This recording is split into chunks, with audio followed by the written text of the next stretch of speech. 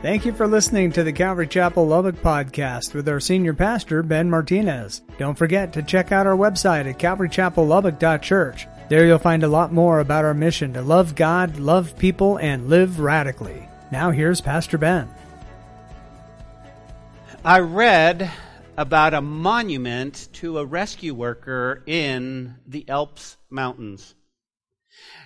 It goes something like this. There was a group of mountain climbers who, in climbing the mountain, ended up stranded in a snowstorm.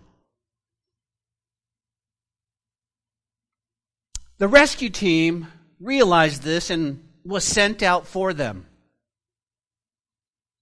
But in the middle of the rescue, one of the rescuers was overcome by his conditions, and he passed away. They set up a monument to this rescuer, and the monument said these words, quote, "He died climbing," unquote. I thought about this in light of where we are in our walks with God. And as fully devoted followers of God, I think that would be a great way to be remembered after we left this world. No. I'm not talking about us climbing mountains and freezing to death. But what I am talking is, at the end of our life, they say he died climbing. And what I want to go out climbing for is actually that higher place that Jesus calls us to. I don't think as believers we should be fully satisfied with our walks with God. We should be crying out to Him and seeking Him. God, make me more like You. God, draw me closer to You.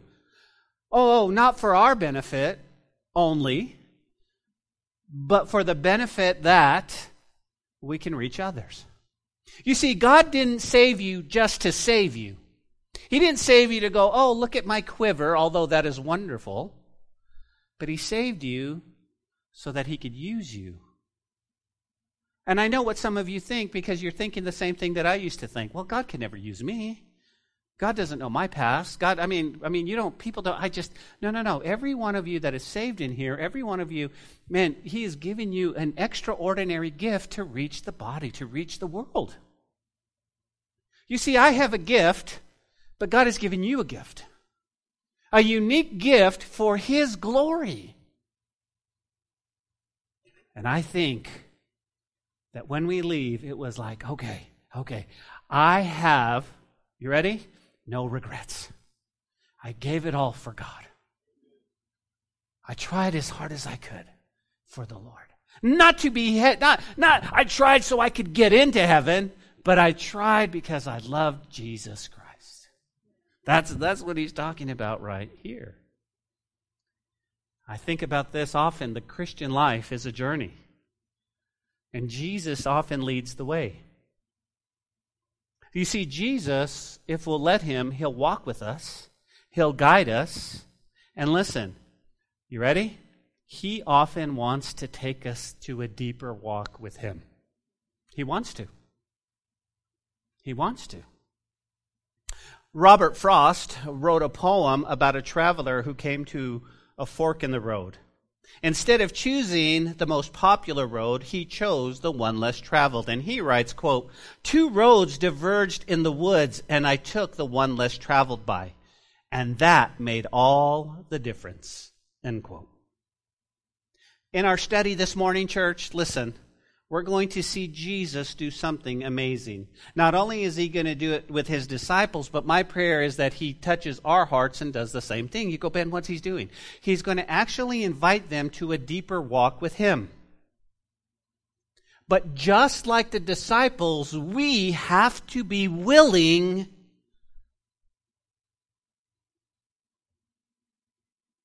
for that deeper walk.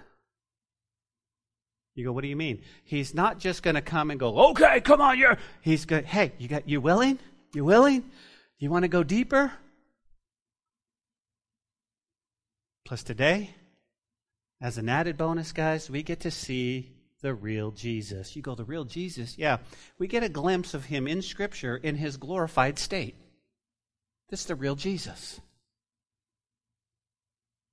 You see, right around December, we see little Jesus, meek and mild, and we see him in a little cradle, and we go, oh, yay, it's Christmas, and he was born in a manger. And then we see his life throughout the gospel, and he grew up as a man, and he was crucified on the cross. But the real Jesus, wow, we get to see him today. We get to see him. And so we get a glimpse, church, of Jesus. And for one little moment, we get to see him in all his glory. And although Matthew was not there, he writes as best as he can of that account. Now, remember where we left off last week. So we took time to see Jesus. What was he doing? He was inviting us to take up our cross and follow him. And we unpacked it like this. He says, if any of you wants to be my follower, you must give up your own way, take up your cross, and follow me. Now, to us, the cross is not as potent as it would be in Jesus' day. Simply because we don't use the cross as capital punishment. It was, though, entirely relevant in Jesus' day. You see, the Romans and other countries would use crucifixion in which the victim was tied and nailed to a huge wooden beam and left to hang there until he eventually died. From what? Well, exhaustion. How so? He had to push up to just get a breath of air and then back down. Well, that's why they would break the legs of the person so he could no longer push up and eventually die of asphyxiation. It was brutal.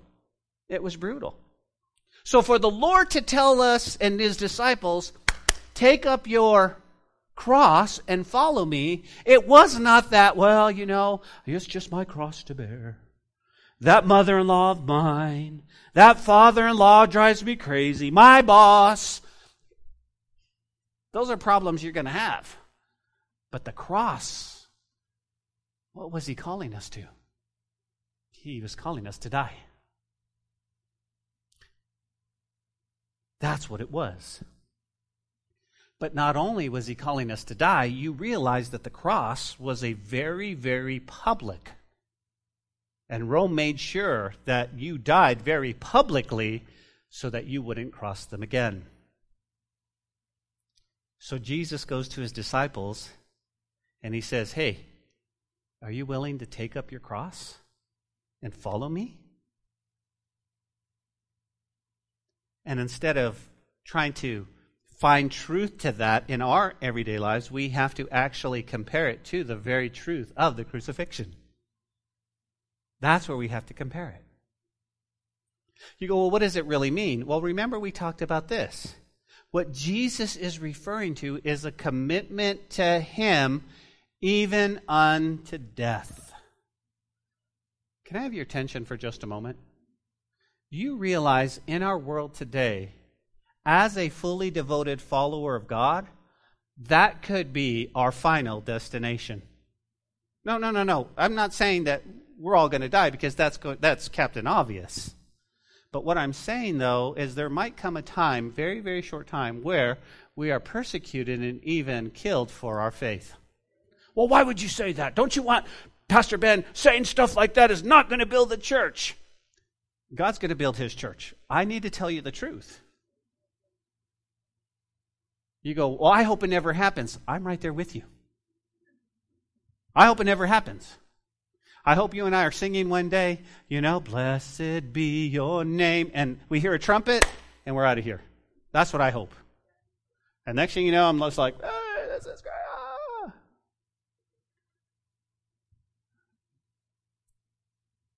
Church, we're not going to go through the tribulation. But we are going to be persecuted for our faith. The stage is set. The wheels are in motion. Well, then what are we supposed to do? Here's my job. Let me give you a solid foundation for the Word of God. You guys go deeper with God, a love for God that's so amazing that you will not be swayed. They come and say, don't preach the name of Jesus. You go, Jesus.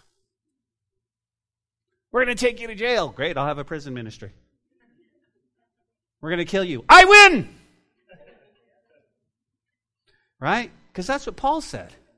For me to live is Christ, to die is gain. That's what he said. He said, while I'm here, let's go. Let's go. Let's tell people. Let's love on people. They need Jesus.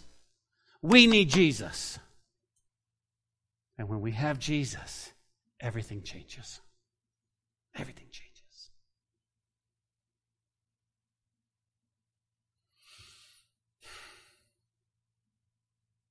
So today, we see Jesus calling us to a deeper walk with Him.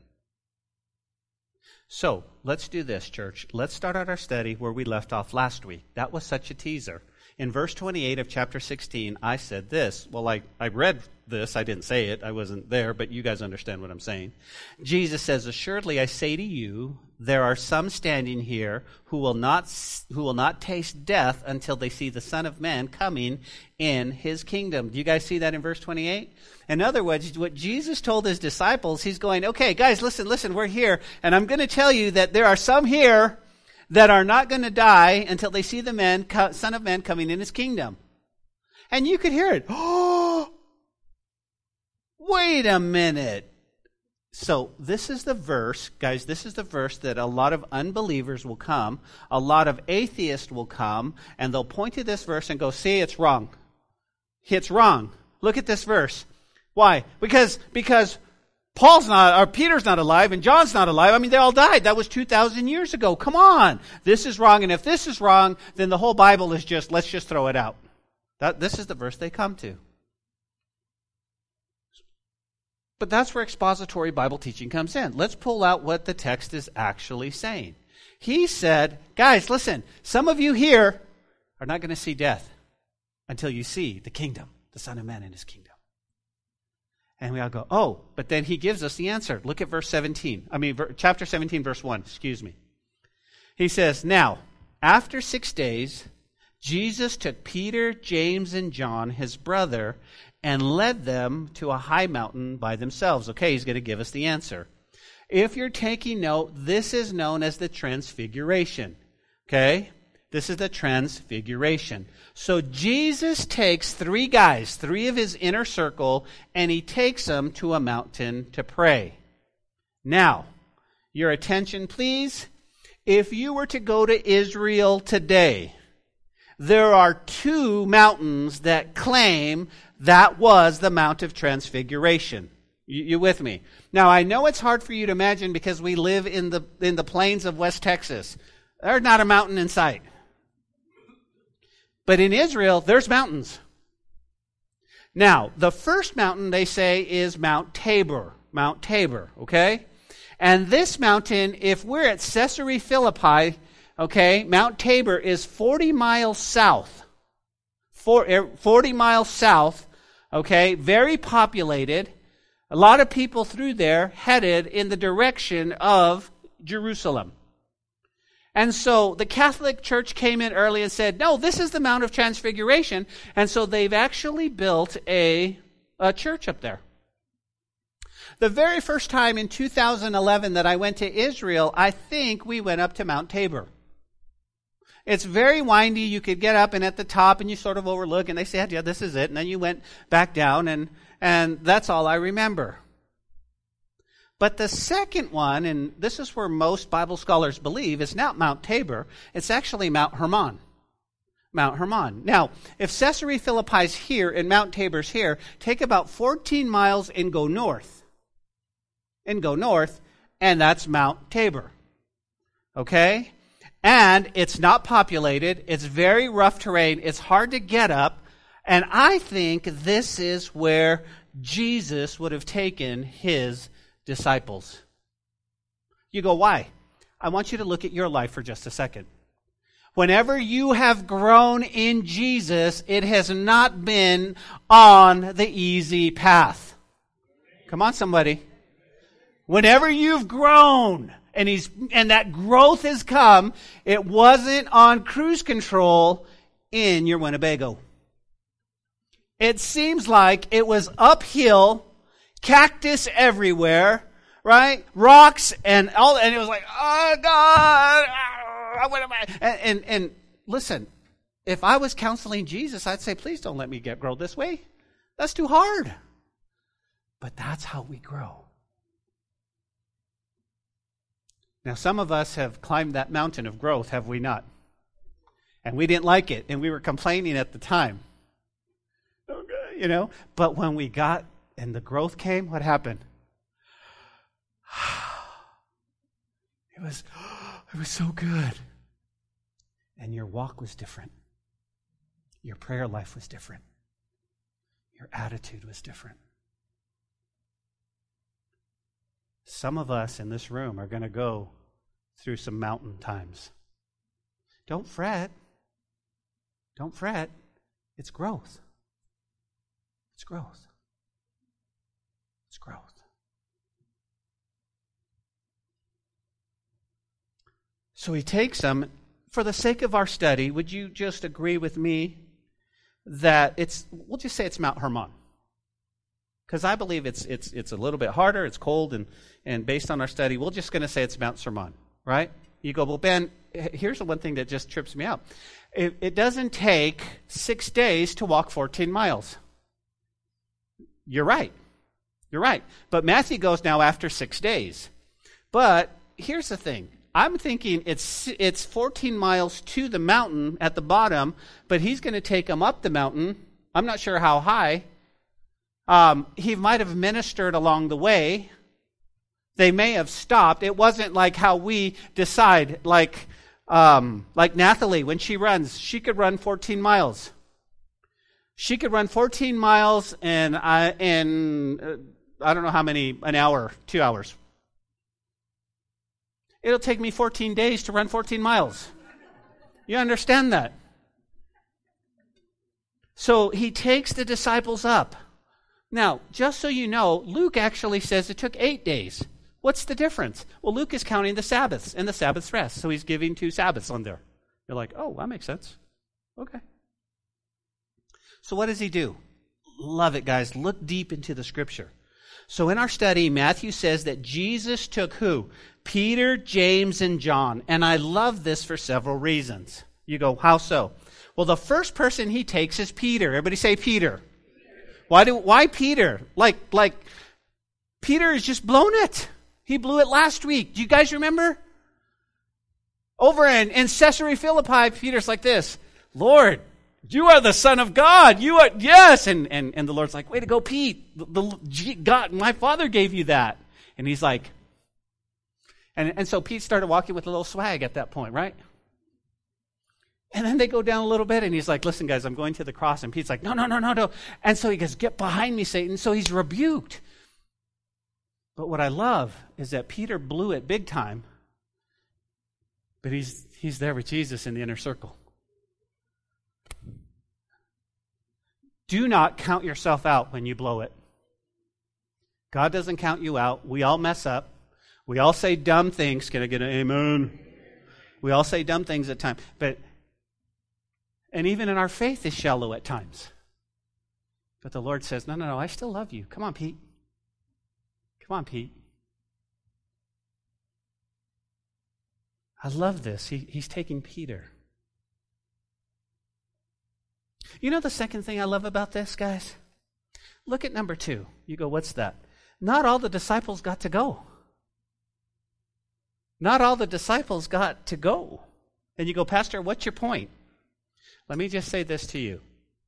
All things are fair, but not all things are equal. Let that sink in for just a moment. If we were part of the other disciples, what would our reaction be? Would it be like, well, how come I didn't get to go? Hey,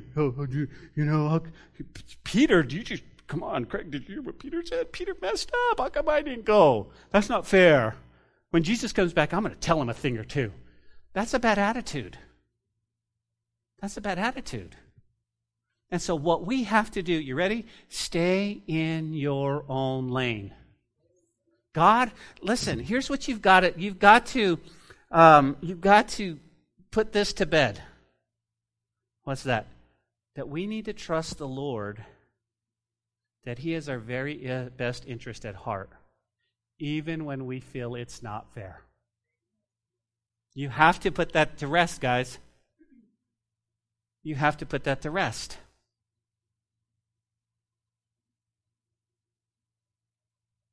Not everybody, listen, not everybody gets to be the mouthpiece for the Lord. And I get it, church. Listen, I get it. There are some really gifted, wonderful orators that can teach the Bible far better than me. But God has called me here. And God has called you here. And until we start doing church together, and everybody knows their place, everybody runs their own race, that's how we're going to win the world. That's how we're going to win the world. And I'll tell you why. When I was called to be a pastor, I remember God giving me that call. A couple of things happened. I went to Nathalie and I told her, I feel like God is calling me in the ministry. And she gave me that good luck, you're on your own kind of thumbs up kind of thing. And I was like, no, honey, you're called too. We're one. And she's like, I didn't marry a pastor. You understand? That's her testimony. That's the first thing that happened. But the second thing that happened, guys, check this out, is that I said, if I'm going to pastor, I need to learn how to play the guitar. I have to learn to play because I've got to lead worship in a smaller setting or Bible study and so forth. Now, I know how to play the guitar. Y'all looking at me like you didn't know that. I do. Here's the problem. I'm not gifted at playing the guitar. Okay? I yell at my fingers and they still don't move the way they're supposed to. Now, you guitar students, don't do this. But I cheat on chords. Because my fingers don't move the same way. Okay? If you're supposed to play an A like this, I'll cheat. Okay? You guys are awful quiet. Come on. I'm not gifted in playing the guitar. Other people are gifted in playing the guitar. So me and Talia started at the same time. She picks it up and she's like, I'm just like. Do you understand? Every one of you is gifted in what you're supposed to be doing. And Jesus goes, look, I'm going to take Peter, James, and John. But he took them for another reason. Let me jump on or we'll be here all day. The third, I believe, guys, is he's taking those that actually want a deeper walk with him. You go, how so? He's saying, hey, guys, who wants to go with me to the mountain? Who wants to go higher on the mountain and deeper with me? And maybe James and John and Peter went, we'll go. See, what he's wanting is willing hearts. Willing hearts to go deeper. You go, how do I go deeper? I'm going to tell you in just a moment, but the first thing that's popping in my mind is that we can go deeper with him in our prayer life. We can go deeper with him in our prayer. Pastor Ben, there's not much I can do. I'm getting old. And man, you can be just a prayer warrior. And pray. And pray. And pray. Listen, if you desire a deeper walk with God, he'll take you. But the challenge is this, that he's going to take you through some tough terrain. Difficult circumstances and a higher plane. In all the books that I've read, they have said, for the pastor, for the evangelist, for the minister, if God is going to lift you higher, he has to wound you deeply. Who wants to show up for that? Okay, Ben, if I'm going to use you greatly, I've got to break you. I'm good. I'm good, Lord. Think about this. Think about some of the most tallest buildings you've ever seen. What do they got to do before they put up a building? They got to dig really deep first, don't they? And if it's not that tall, they don't have to go that deep. But if we're talking skyscrapers, guess what? That's what God does in our heart. And this is what He's doing. He's telling you today, listen, if you're going to go deeper with me, He's got to get some of that stuff out of our heart. Right? Okay, He's got the shovel. Ow! God, that hurts! No! Ow, stop! That's how we are. That's how we are. That's what God wants to do. Once He gets down, once we're broken, once we're humble, then God starts to build us up. And when the ministry in our lives and our giftings get so tall, you go, it's not me. It's not me. It's Him. Yeah, but no.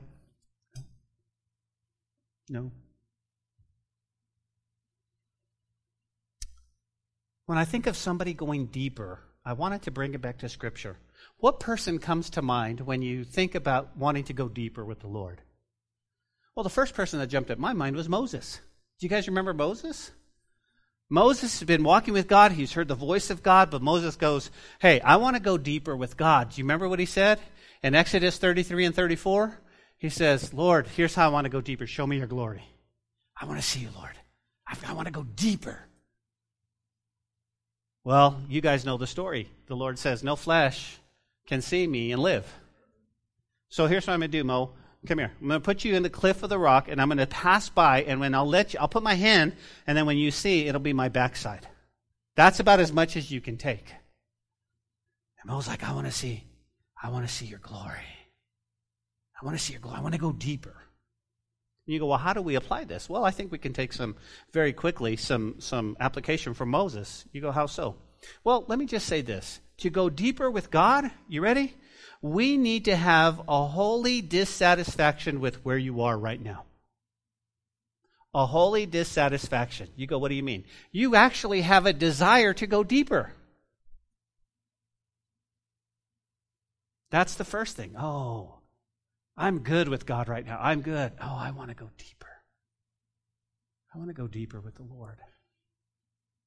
That's the first thing. The second thing, I think, to go deeper with God is we need to understand it's His abundant goodness that allows us to do that. What does that mean? Well, it's not, I'm going to go deeper with God, so I'm going to try to do everything I can to make God smile at me. I'm going to work really, really hard, and I'm going to and God bless you, and how are you? And I'm going to go feed the homeless over here, and I'm going to come back over here. And then we believe it's our goodness that we should go deeper with God. We need to realize it's His goodness. Say, God, I want to go deeper with you. That's number 2. Number 3, to go deeper with God, we need to understand that it's His sovereign grace as well as holiness and forgiveness and justice.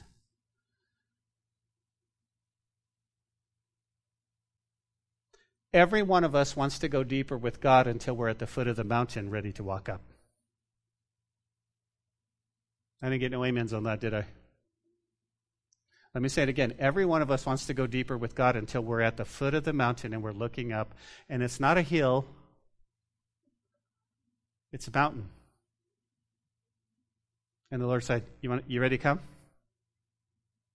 Oh. Could we kumbaya right here, Lord? Could we? No. We're going to go. Well, how far? Lord, listen, I'm not trying to tell you what to do. There's a nice clearing right over here. Did you see? Where are we going? You see, I want to go deeper with you. I've got something to show you. Okay, let's go, Lord. Let's go. So back in our text, they're going up a mountain somewhere. Now, the book of Mark tells us, we're in Matthew, but the book of Mark tells us that when they got wherever they were going, they were tired, and they laid down to sleep. You see, we know what's going on, but they didn't know what's going on. They're following Jesus, and they're up there, and they're like, it's probably cold, and they're probably sitting there shivering, and they're like, okay.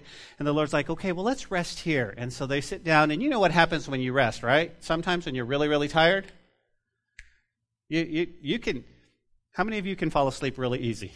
Just boom. Like you don't even know you're asleep. Right? You're reading your Bible. because you guys are awesome. You're reading your Bible, and you're like this. And then somebody wakes you up, you go, I'm reading my Bible. Did you even know you were asleep? Just like that. So I think they're tired that way. I think they are. I'll never forget when Natalie and I went to Florida last year.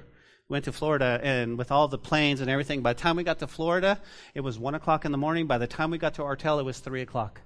Now, where we were staying was just a few yards away from the beach, and Natalie was pumped. We're in Florida. The beach is right there. This is amazing.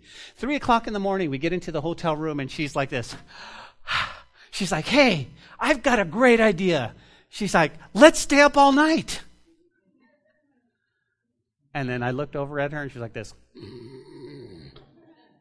Gone. I think that's what happened. I guess we're not staying up all night, I said. So guess what? There they are. They were asleep. Look at verse 2. And he was transfigured before them. His face was shone like the sun, and his clothes became what? Notice, white as the light. And behold, Moses and Elijah appeared to them, talking with him. Now, if you have a pencil handy, circle that word for transfigured, because it is the word transformation. It is metamorphosis. This is where we get the word changed in form. And again, I want you to put yourself right here what's going on, okay? So right here, right now, the Lord is giving the disciples, these 3 disciples, a preview of the future exaltation and the coming kingdom.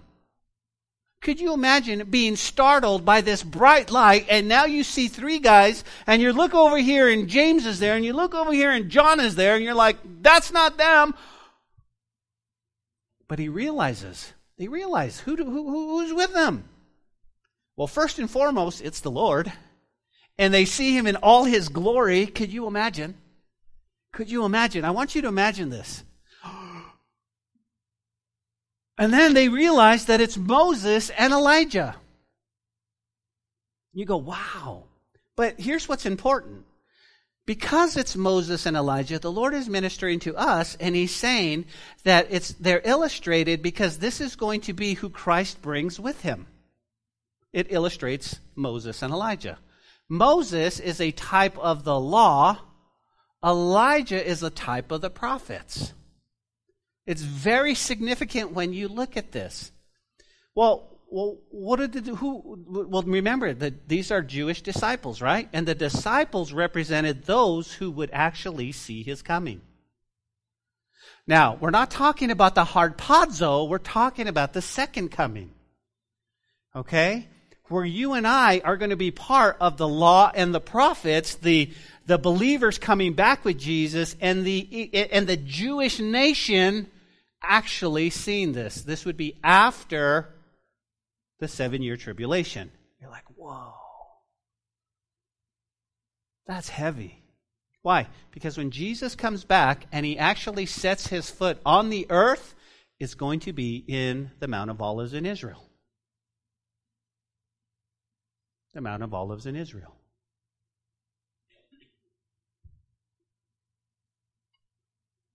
So these guys wake up, they see him. Oh, that's Moses, it's Elijah. Wow. What do you think they're talking about? Well, again, we need to understand that Moses represented the law and Elijah represented the prophets. Just keep this in mind real quick. Moses, a type of the law, never made it into the promised land, did he? Do you guys remember? He died before coming in. He brought him all the way, and then he died. Why? Because we can never make it to heaven by the law. The law is a pedagogos that brings us to Christ.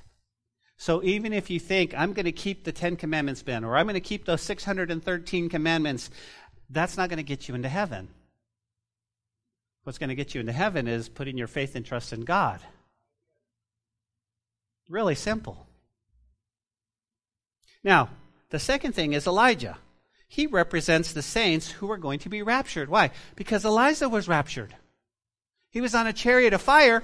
He's gone. He's gone.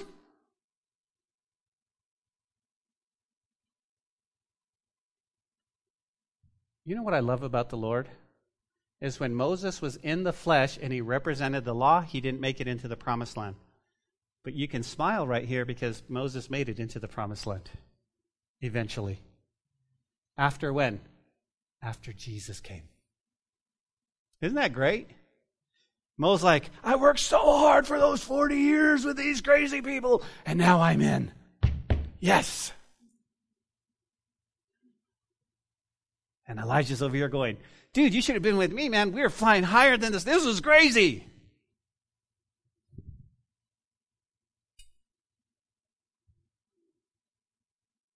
You know what they're talking about, guys? They're talking about the cross. They're talking about the cross. Moses and Elijah were strengthening Christ for his suffering. They were ministering to him because they knew this was going to come down.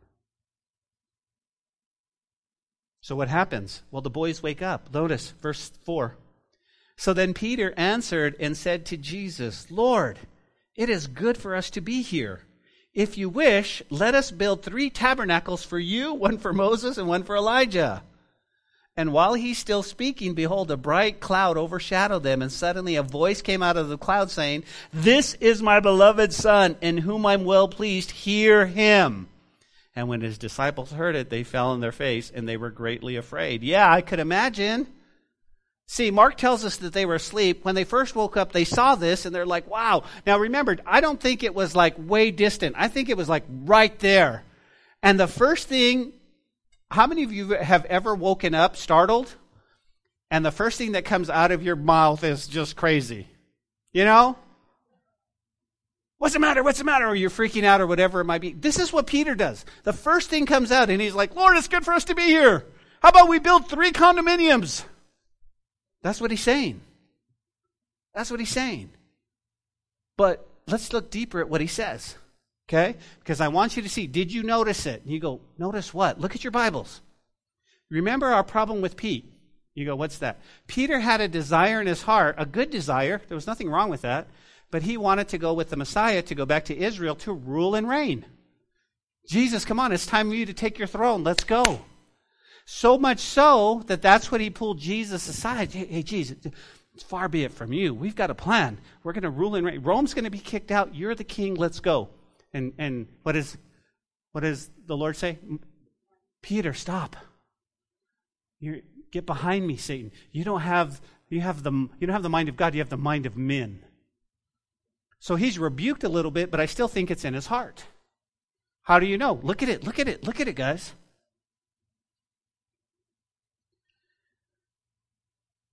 Peter says, wow. Let's make 3 booths. Let's make 3 booths. Because he still has it. Do you see that? Come on, somebody. You got to see this. It's going to go deep. Okay? Because although he was rebuked, and sometimes we're corrected by the word of God, sometimes we're convicted, we will, for the moment, go, oh, I'm sorry, Lord, please forgive me. And we still have that desire that when it comes up again, that's where our heart races to. You go, stop. No, look at it again. Because he says, instead of going, Lord, I know you're going to the cross. What was this about? He goes, it's good for us to be here. Let's build 3 tabernacles and we'll rule the rest. Moses and Elijah can rule with us. But while he's saying that, guys, instead of Jesus correcting him, the Father steps in and speaks. And while he was speaking, behold, a cloud came and a voice. Can you imagine? He cuts Peter off. And he says, This is my beloved Son, in whom I'm well pleased. Hear him. And when the disciples heard it, of course, they were afraid too. This has been a crazy night. This has been out of control. Now, before we go on, let's answer the question from last week. Some of you standing here shall not taste death until the Son of Man coming in his kingdom was fulfilled right here in the Mount of Transfiguration. Metamorphosis right here. Peter, James, and John saw the Son of Man, the Christ, the Messiah, in his kingdom glory. You go, oh. But here's some great example. You ready? Here's some great application. God the Father steps in, and he says to the disciples and to us, "Hear Jesus. Hear Jesus." There should be nobody else we hear than the Lord. Guys, think about this. Think about this.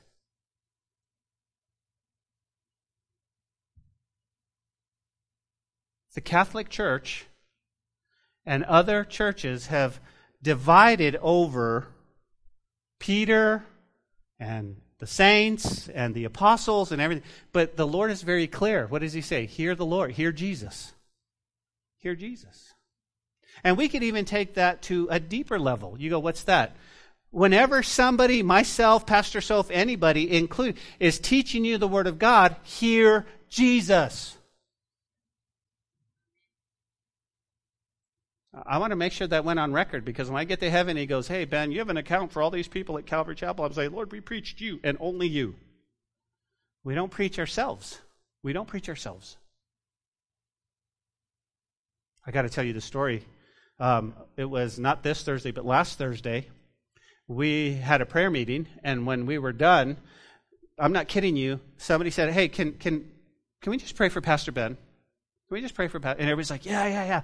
And I was just like, I'm just humbled, and I'm sitting in the middle, and I could hear them praying, and tears are coming out of my eyes, and they're praying for the pastor, and I'm going, "Yeah, pray for the pastor," and I'm going, and the Lord's like, "You're the pastor," and I'm like, "I'm the pastor?" And it made me realize that you folks, I'm your shepherd. I don't want to mess up. I don't want to get prideful. I don't want to walk around with a big head and because I was humbled. I was like, it really was. And you go, why? Because I know me. I know me. You don't know me. I know me. And for the Lord to do that was just so humbling. And I could hear my dad's voice, "Don't mess up. Don't mess up." And even this week, when we were praying at the conference, I was reminded that I don't want an asterisk by my name, if you know what I mean. Oh, he did great up until 2022, and then he blew it, man. He blew it. I don't want that. How many of you want to finish well? How many finish well? How many of you want to see the Lord and say, "Well done, good and faithful servant. Enter into the joy of your..." Right. So, hear Jesus, and so this authentication of the Son of God is by the voice of God carried great significance for the disciples. As a matter of fact, years later, Peter wrote about this. Look at 2 Peter. You can look at it on the screen, because I'm going to read it from the New Living Translation. 2 Peter 1:16 and 17 says this: "For we were not making up clever stories when we told you about the powerful coming of our Lord Jesus Christ." Oh yeah, Pete, what's up? He said, "We saw his majestic splendor with our own eyes. And he perceived honor and glory of the Father. And the voice from the majestic glory of God said to him, 'This is my dearly loved Son who brings me great joy.' We ourselves heard the voice from heaven, and we were with him on that holy mountain." Peter wrote about it later. He said, "Guys, this is, are you kidding me?" And then they're scared. Because it says in Matthew chapter 7, or 17, verse 7 and 8 says, "But Jesus came and touched them and said, 'Arise, do not be afraid.' And when they lifted up their eyes, they saw" who? "No one but Jesus only." You guys see that in your Bible? Underline that. Underline that. Why? Because when they woke up, when they lifted their head, Moses and Elijah were gone, and they saw Jesus. This is pertinent. Why? You ready, church? Keep your eyes on Jesus. How so? The 3 disciples were so freaked out that they fell to the ground, scared, and when they looked up, it was only Jesus. And you go, well, what's the application? You ready? When you're afraid in these coming months and years, keep your eyes on Jesus. When you're bummed, keep your eyes on Jesus. When you're broken, keep your eyes on Jesus. He will always come, and He will always be the lifter of your head. Keep your eyes on Him. Keep your eyes on Him. Great application. You go, but Ben, I've got a question. What does it mean for me to keep my eyes on Jesus? What does that mean? It simply means this, that you have such a connection with Him that every part of you aligns with Him. In other words, if He is the key, then you're the lock. That's what it means. If He's the key, you're the lock. Everything a part of it. And it's okay to go, I'm bummed, but my eyes are on Jesus. It's okay to go, I'm anxious, but my eyes are on Jesus. I'm scared, but my eyes are on Jesus. I'm broken, but my eyes are on Jesus.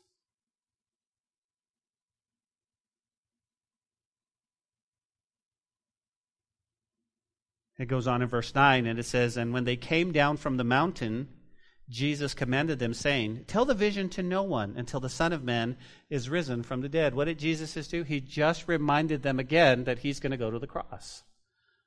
Now, have you ever had such a wonderful, traumatic, whatever it might be, experience that when you come out of it, you don't even hear what people are saying? Your mind is so wrapped up of what you just saw. And I don't think they heard. Okay? Because right now, He's telling them that He's about to suffer and that there will be a resurrection. And notice the question. Notice, in verse 10 through 13, they're going to ask Him a question. And it has nothing to do with what they just saw. Nothing. Like I'm putting myself in their sandals and I'd be like, oh Lord, what did I just see? That was trippy. If I'm Peter, Lord, I said some crazy things. I didn't really mean to. We're not building nothing. I mean, tell me what this all means. I mean, not our guys. Are they not like us? Look at the question they ask. Look at the question, verse 10. And the disciples asked Him, why do then the scribes say that Elijah must come first? Well, it's a good question, but it doesn't seem like it fits the time. Now, I've also asked questions sometimes when I'm nervous that I really didn't mean to ask. Like you don't want to ask, like you don't want to be the one to ask that question, right? Ever go to a meeting and they say there's no such thing as a dumb question, but you're not going to ask that because you know that's pretty dumb, or you don't want it to sound dumb. So we're asking each other, well, what does that mean? I don't know what it means. Ask him. No, you ask him. You ask him. No. Why did the scribe say that Elijah? He's like, really? And Jesus answered them and said, indeed, Elijah is coming first and will restore all things. But I say to you that Elijah has come already, and they did not know him, but did to him whatever they wished. Likewise, the Son of Man is also to suffer at their hands. Then the disciples understood what he spoke to them of John the Baptist. Okay? So the whole scene sort of changes. I mean, we went from, whoa, it's the glory, this is great. And now he's going, okay, so Elijah came and was translated. You guys understand that? He was raptured. He was caught up in the air. The spirit of Elijah came in John the Baptist. Now, if you're a Bible student, you will note they're very, very similar. Well, how so? Both of them lived in the wilderness. They both lived in the wilderness. They both stood up for evil, right? Against evil kings' wives. They both were like that. The only difference is that John was killed, he was beheaded, while Elijah was caught up and his chariot of fire. But they were very, very similar. Now, let me take you on a real quick different journey, okay? Because according to Revelation chapter 11, 3 through 12, it tells us that there are going to be two witnesses that come on the scene during the tribulation. And there's a lot of speculation to who these are. And again, when you think about it, the Word of God says, I will appoint my two witnesses, and they will prophesy for 1,260 days, clothed in sackcloth. But nowhere does it give us a definite, these are the two guys. Now, let me. Here's the hope. We won't be here. Let me say, we won't be here. Thank you. That's the whole, yes! So you and I can have fun and go, who was it? Well, we know that according to Malachi chapter 4, verse 5, it says this, Behold, I will send you Elijah, the prophet, before the coming of the great and dreadful day of the Lord. And he will turn the hearts of the fathers to the children, and the hearts of the children to their fathers, lest I come and strike the earth with a curse. So most people will agree, Elijah's coming back. Elijah's coming back. Others people say, well, the other one's Moses. And they base that upon all of the miracles that God did through Moses during the Exodus. Because they're going to be real similar in Revelation. But then other people go, no, I think it's Enoch. Because Enoch didn't die either. Enoch was walking with God, and they were a lot closer to God's home than he was to Enoch's home. And God said, why don't you just come home with me? And so Enoch went home with him. Well, who is it? I don't know.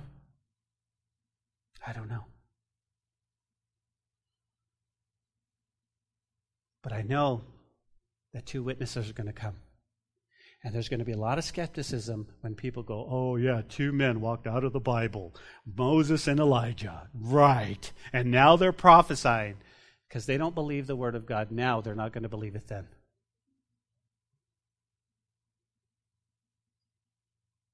So as we close, we got a glimpse, guys, of the real Jesus. We got to see him in his glorified state, and it said that he was whiter than snow. And I would think it was almost blinding. We got a glimpse of the kingdom, the law and the prophets, the Jews and the Gentiles, and we got to see the Father in heaven.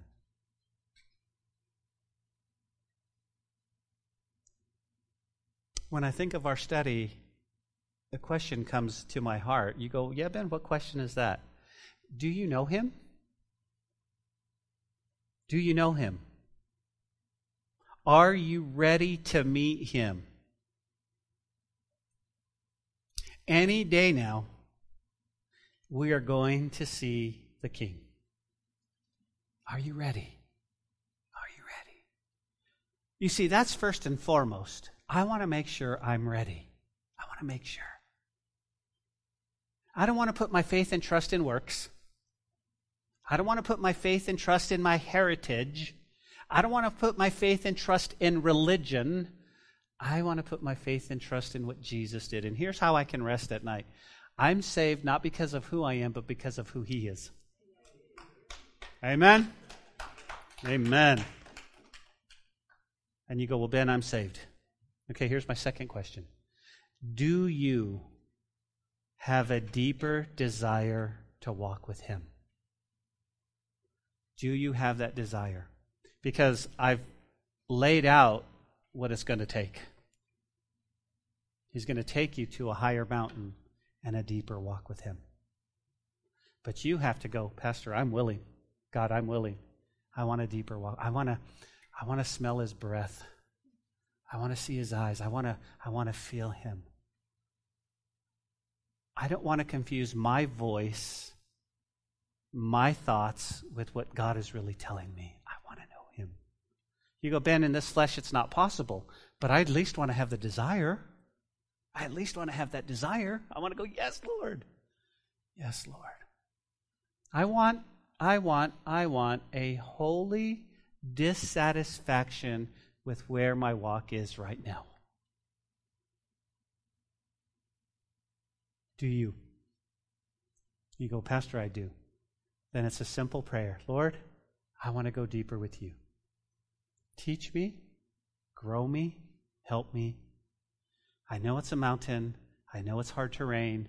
I know it's cold. I know it's lonely. I know there's not a whole lot of people who will understand.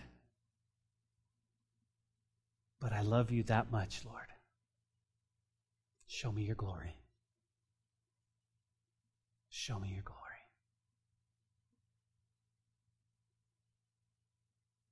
You go, what else should I do?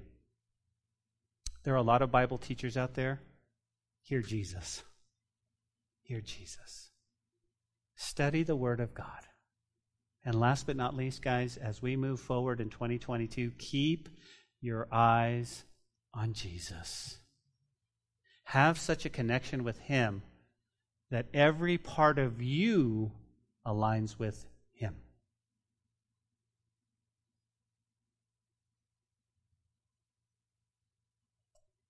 Amen. Father, thank you for your word today and the truth in your word. Lord, I am 10 to 1,000 times, it was probably even so much more than we read in chapter 17, how beautiful and amazing that day was. And to think of all the beautiful application it is for us should stir in us a greater love for you. And then, Lord, if we have a greater love for you, then we'll have a greater love for people. So, God, today, do a work in our hearts. Do a work in our hearts. We love you so much, Lord Jesus. Come quickly. Come quickly. It's in your beautiful name we pray. And everyone said, Amen. We hope you enjoyed today's message. We'd love to hear from you and see you in person at the church. You can find our contact information, location, and even give a donation at calvarychapellubbock.church. We'll see you next time on the podcast. Until then, may God bless you and your family.